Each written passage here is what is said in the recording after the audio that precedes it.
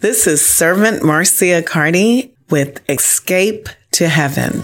Spirit of the Lord is upon me. His anointing is empowering. The kingdom of the Lord is within me, and He's calling me to the heavenly. He's seated in heavenly places, just like heaven on earth, to be walking in His favor and graces, just like heaven on earth. Good morning. Happy New Year. Tallahassee, you are listening to 94.1 Wave 94, and we are so excited that we've made it through 2022 and we have landed in 2023. Happy New Year. As we escape to heaven, you're listening to Heaven on Earth Ministries of Jesus Christ, Servant Marcia, and God has given me a word. I tell you that this 2023, yes, we're going to experience great blessings, but there's going to be lots of turmoil. That's what the Lord is letting me understand or feel. And I began to beseech the Lord as Daniel did when he came to the revelation and understanding that those 70 years had been completed and there was going to be a mighty shift. And that's what I'm feeling right now from the Father. I've been praying. God has been just working with me, touching me, and I'm sure He's doing that with you. We all feel that something unusual, something momentous, something that leads us to where Jesus said, the beginning of sorrows. We know that we can feel it. And I just want to know, is this the moment to escape to heaven? I mean, really?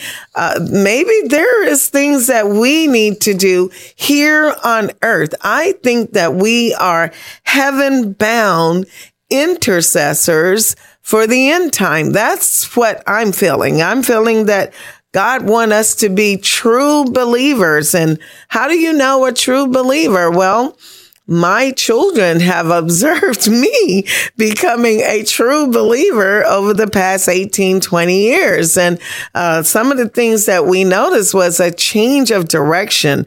When a person put their faith in Jesus as a true believer, they confess their sins and decide in their hearts and their mind to forsake the old way of life and to follow Jesus into a brand new life.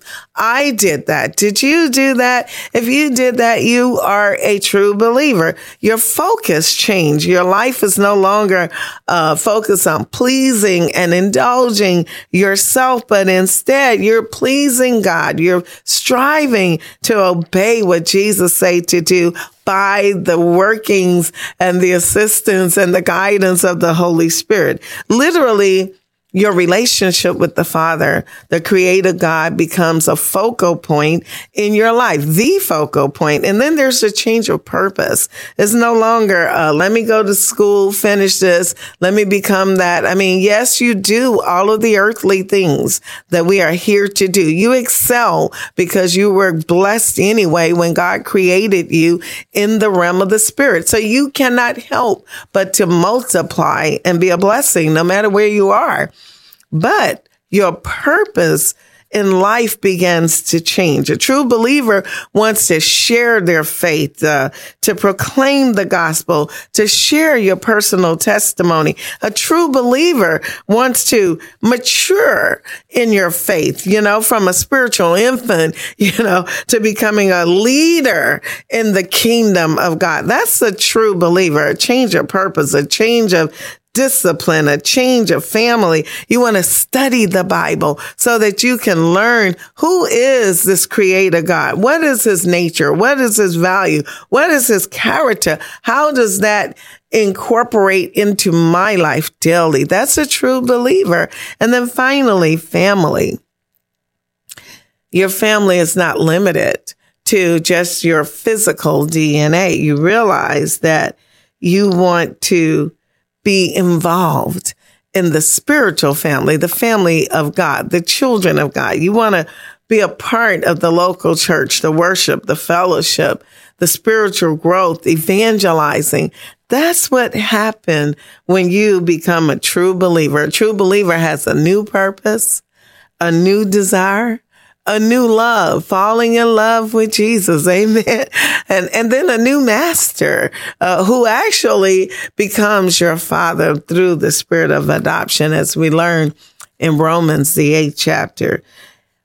I know that it feels like you came up with the great idea of becoming a believer of Jesus Christ, but actually John, the 15th chapter, verse number 16, shows that Jesus chose you and I. He said, you did not choose me, but I chose you. I appointed you to go and produce fruit, and that your fruit should remain, so that whatever you ask the Father in my name, he will give you. So a true believer has it's like, you got a promise. You have a promise from Jesus. Amen. That you will go out. You will produce fruit. The fruit will prosper, will remain even beyond your lifespan. And so that as you live, you can ask anything in Jesus' name. You can ask the Father, the Creator God, and guess what? He will give it to you. Mark, the 16th chapter, lets us know that these signs shall follow those that believe in Jesus. Amen. In Jesus' name, they shall cast out devils. They shall speak with new tongues, not just speaking in tongues, but your language, love, your language, power, your language, authority, your daily language will change. Your thoughts will change. Amen. So you will speak with new tongues. You shall take up serpents. And if you drink any deadly thing, it shall not hurt you. You shall lay hands on the sick. That includes yourself, and they shall recover. These are the signs that will follow those that believe. And, after the Lord said that to the disciples, he was received up into heaven and is currently sitting on the right hand of God. Now, by faith, when the disciples heard those words, they went forth. Like you and I, we are to go forth in our daily lifespan, in our daily influence, where we work, where we go to the store, to the park, to the movies, to the games, whatever you're doing in your daily living, you should go forth and preach everywhere. The Lord will be working with you and confirming his word, because signs will follow you. People will be delivered. Devils will be cast out. Amen. I just want you to know that the word of God is real. As I was preparing and thinking and reading the word of God, God took me to Esther. And I just want you to know that Esther is so similar to God's original intent for mankind back in Genesis, when he created us in his image after his likeness and called us Adam, and male and female created he them. And over there, I just love going back to Genesis. I just love Genesis. I can't help it. But I'm running back to Genesis now, even though I'm going to speak on Esther and many other things today. And who knows? This may be part 1 of part 2 or 3. But over here in Genesis, first chapter, verse number 26, God says, let us make man in our image. And I'm a spirit-filled person. So what the Lord showed me about the word our is the triune nature of the Creator Father. And that would be the Father, the Son, and the Holy Spirit. So when God created us, he created us in that image where we have the characteristics and the components of God the Father, Jesus the Son, the Word made flesh, and the Holy Spirit. That's what you are made of. Okay. According to our likeness, let them have dominion over the fish, over the birds, over the cattle, over all the earth, and over every creeping thing that creeps on the earth. So God created man in his own image, and in the image of God, he created him, male and female, he created them. Okay. Now, then God blessed them. So we're not talking about he made them. We're talking about he created them. That's different from the making of mankind. Okay. So creation is what we're talking about, that in creation, you have been blessed. Amen. And here's the blessing that God spoke over the creation of mankind. He said, be fruitful. And that's why Jesus came and said what he said, that I chose you so that you can be fruitful and fruit will remain. And then God said, multiply, fill the earth and subdue it. So in order for you to subdue something, you have to have power. Amen. You have to have authority. And God did that, and have dominion over the fish, over the birds, over every living thing that moves on the earth. So that's the original blessing that you and I live under. God created mankind so that we would not just be his trophy, but we represented him. That was his original intent, to have fellowship, communion with us as we execute his will upon the earth that he made. Amen. And so Esther reminds me of us, mankind. I'm going to read from the Bible, first chapter, verses 1 through 13. Okay. Now it came to pass in the days of Ahasuerus. This was Ahasuerus. He reigned over 127 provinces from India to Ethiopia. In those days when King Ahasuerus sat on the throne of his kingdom, which was in Shushan, the citadel, that in the third year of his reign, he made a feast for all his officials and servants. And that's from Persia, Media, the nobles, the princes. And he showed the riches of his glorious kingdom. That sounds like our God wants to show us the riches of his glorious kingdom. And this is a king on earth, okay? And the splendor of his excellent majesty for many days, 180 days. That's half a year for 6 months. He just displayed all of the splendor and beauty of his kingdom. And when these days were completed, he had another feast, and that lasted 7 days for all the regular people who were present in Shushan, the citadel, from great to small, in the court of the garden of the king's palace. And listen to the luxury: blue and white linen, curtains, purple on silver rods, and marble pillars, couches of gold and silver. We don't see this even today, unless you perhaps go to Israel or the Arabic countries, Dubai, things of that nature. Mosaic pavement of alabaster, turquoise, white and black marble. They serve drinks in golden vessels, each vessel, that means cups, guys, being different, or glasses from the other, with royal wine in abundance, according to the generosity of the king. In accordance with the law, drinking was not compulsory, so that was just on you. If you wanted to delight in drinking wine with the king, you were able to do so. And so Queen Vashti, she made a feast for all the women. Now, on the seventh day, the king was so happy and so excited and just so pleased with his kingdom and his leaders and all of that, and even his eunuchs. And he was just so happy. He said, look, go get the biggest trophy of all, my beautiful queen. And he called for Queen Vashti because he wanted her to wear her royal crown and show her beauty to all the people because she was just gorgeous. And she refused to come. There go that female independence that we're living through even today. We have so many weddings and marriages that cannot last because our women today really do not know how to be wives. That's a sidebar that we're not going to go to, but it's also indicative of the state of the church, that even the church itself does not know how to be betrothed.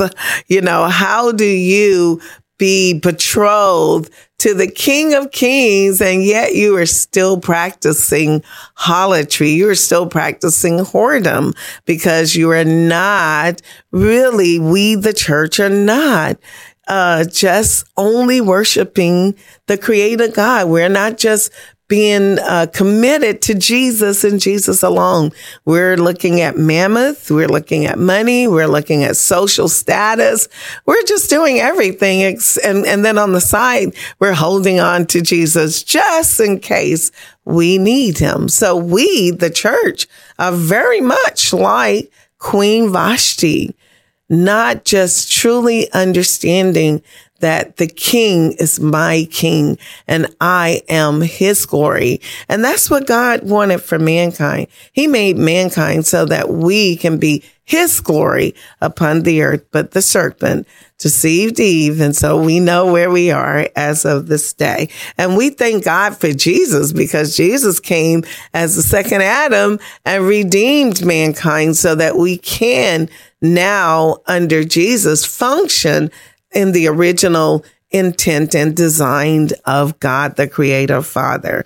So let's go back to Esther. And what did she do? Just like us, refuse to come when our God, our Father, calls us. We refuse to stand up against evil in our society today. We refuse to say this is wrong. You cannot do abortion. This is wrong. Same sex cannot marry. We refuse because we don't want to lose our lover.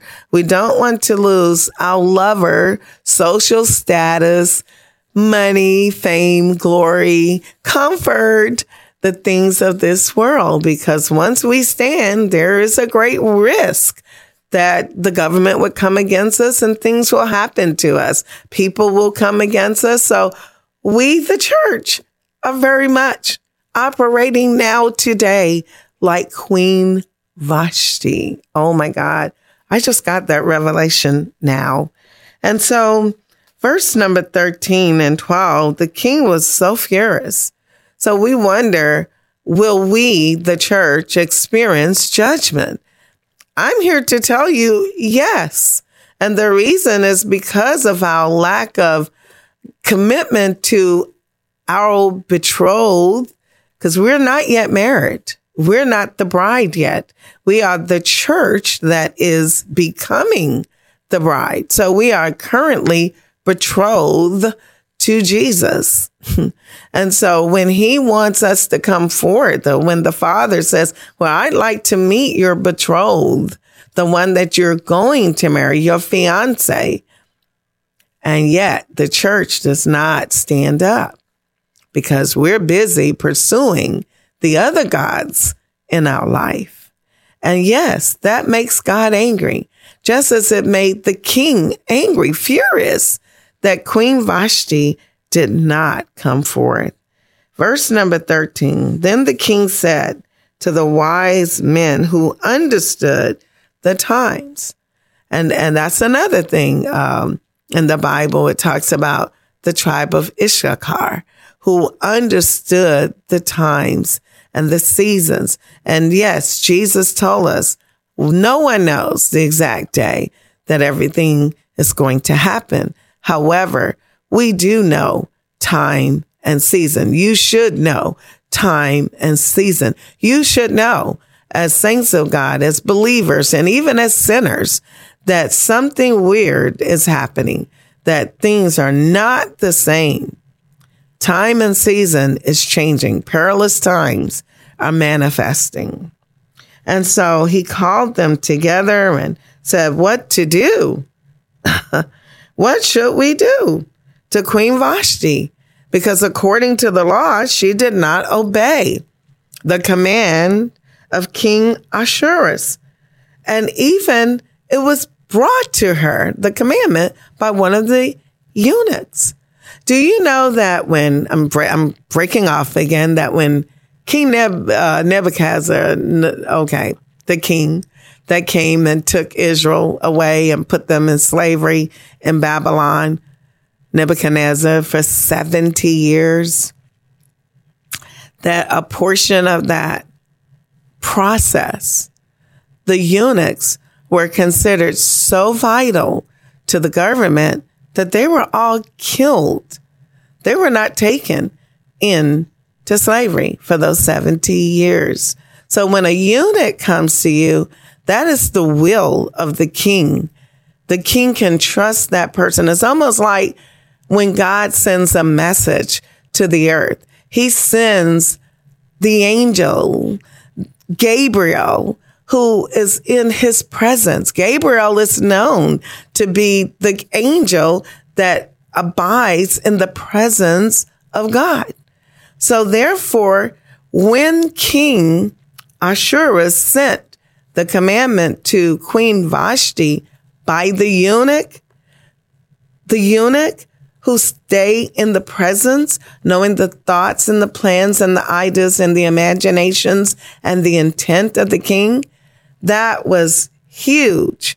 That was her spitting in the face of the king and saying, I will not come to you. You and I are guilty and have been guilty of this as believers. We would like to think that we are true believers, but we have some spots and blemishes that would make us be very much like Queen Vashti. And I'm here to bring like a little warning to me and you that it's time for us to move away from being Queen Vashti and learn how to become Queen Esther instead. Because honestly, Queen Esther came into being because of Queen Vashti rebellion. And we look at verse number 19. She was dethroned because she did not come. And matter of fact, everyone understood that if the women of the nation heard about her behavior, they would then revolt against their husbands, as she did against the king. And so verse number 19 says, if it pleases the king, let a royal decree go out from him and let it be recorded in the laws of the Persians and the Medes, so that it will not be altered, that Vashti shall come no more before King Ahasuerus, and let the king give her royal position to another who is better than she. Oh my. Believers, we're at risk for that same thing happening to us. If we don't get our act together and make up in our mind that we're going to become obedient to the ways of God and learn God's nature, by the way. And when he sends us a message, angelic, vision, dream, or word, that we're going to obey. We're going to obey the will of God. Because if not, we can face what Queen Vashti faced, that the king will give her royal position to another who is better than she. And that is exactly what happened. And so this is how Esther was discovered, because of Queen Vashti disobedience and rebellion. If you go to Esther with me, the 2nd chapter, verses 1 through 9, we will find out that she was chosen to be placed in the race. Okay? Just like Jesus chose you and I. He said, you did not choose me. I chose you. If you're wondering on New Year's Day who you're listening to and what you're listening to, you're listening to Escape to Heaven, but is it is now? Is now the time to escape? Or should we be heavenly bounded and interceding for this world, interceding for America, interceding for your family, interceding for the church, who is the betrothed and is failing at being a fiance to the King of Kings, the Lord of Lords, the Alpha and Omega, Jesus himself. I don't think we should be escaping to heaven. We should know how to escape and go within and find strength and energy inside of us, in our spirit, and come out and intercede and do those things that would indicate, because the word of God says in Mark that signs shall follow those that believe. Amen. That's where we should be. And so here we are looking at Esther, the 2nd chapter, and I was right. I'm not going to finish this. This is going to be part 1. Okay. So let's do Esther, the 2nd chapter. Here's what happened. He sent the letters out to all the different languages in his country. And remember, he reigned from India to Ethiopia.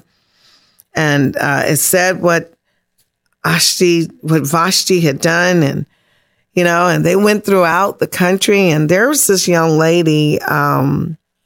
He said, grab all these beautiful young virgins and bring them in and put them under the custody of, I don't know how to say it, but Haggai, Hegai, the king's eunuch, custodian of the woman. And he would do the beauty preparations for each beautiful virgin that they found. So there was this young girl, and there was this Jew called Mordecai in Shushan. And he had an orphan, which was his niece, and her name was Hadassah, and that meant Esther. Okay. And so therefore he took her in as his own daughter. And when that decree went out, she was also taken to the king's palace in the care of Haggai.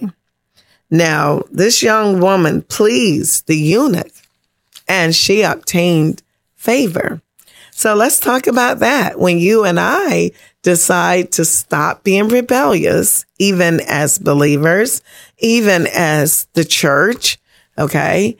When we stop being rebellious, we gain favor, and we gain the favor of God, and it begins to be exuded in our lives. Amen. And so that is what happened with Esther.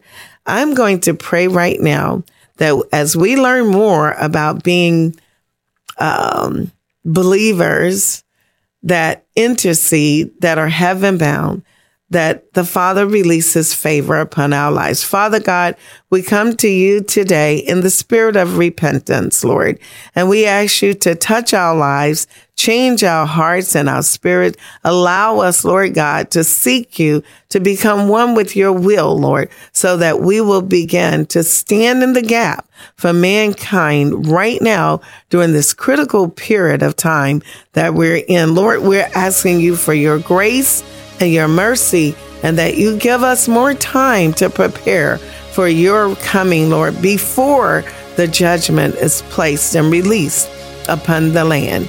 In Jesus' mighty name I pray. God bless me. God bless the listeners. Bless us, Lord God. Bless the church. Bless us, Lord, to become the intercessors, God, that you've prepared us to be, Lord. We are royal priesthood, royal. And so, Father, we thank you for the transformation that is beginning in our lives on New Year's Day, 2023. Can't wait to see you next time. God bless you. Anybody want to see your loved ones? Yeah.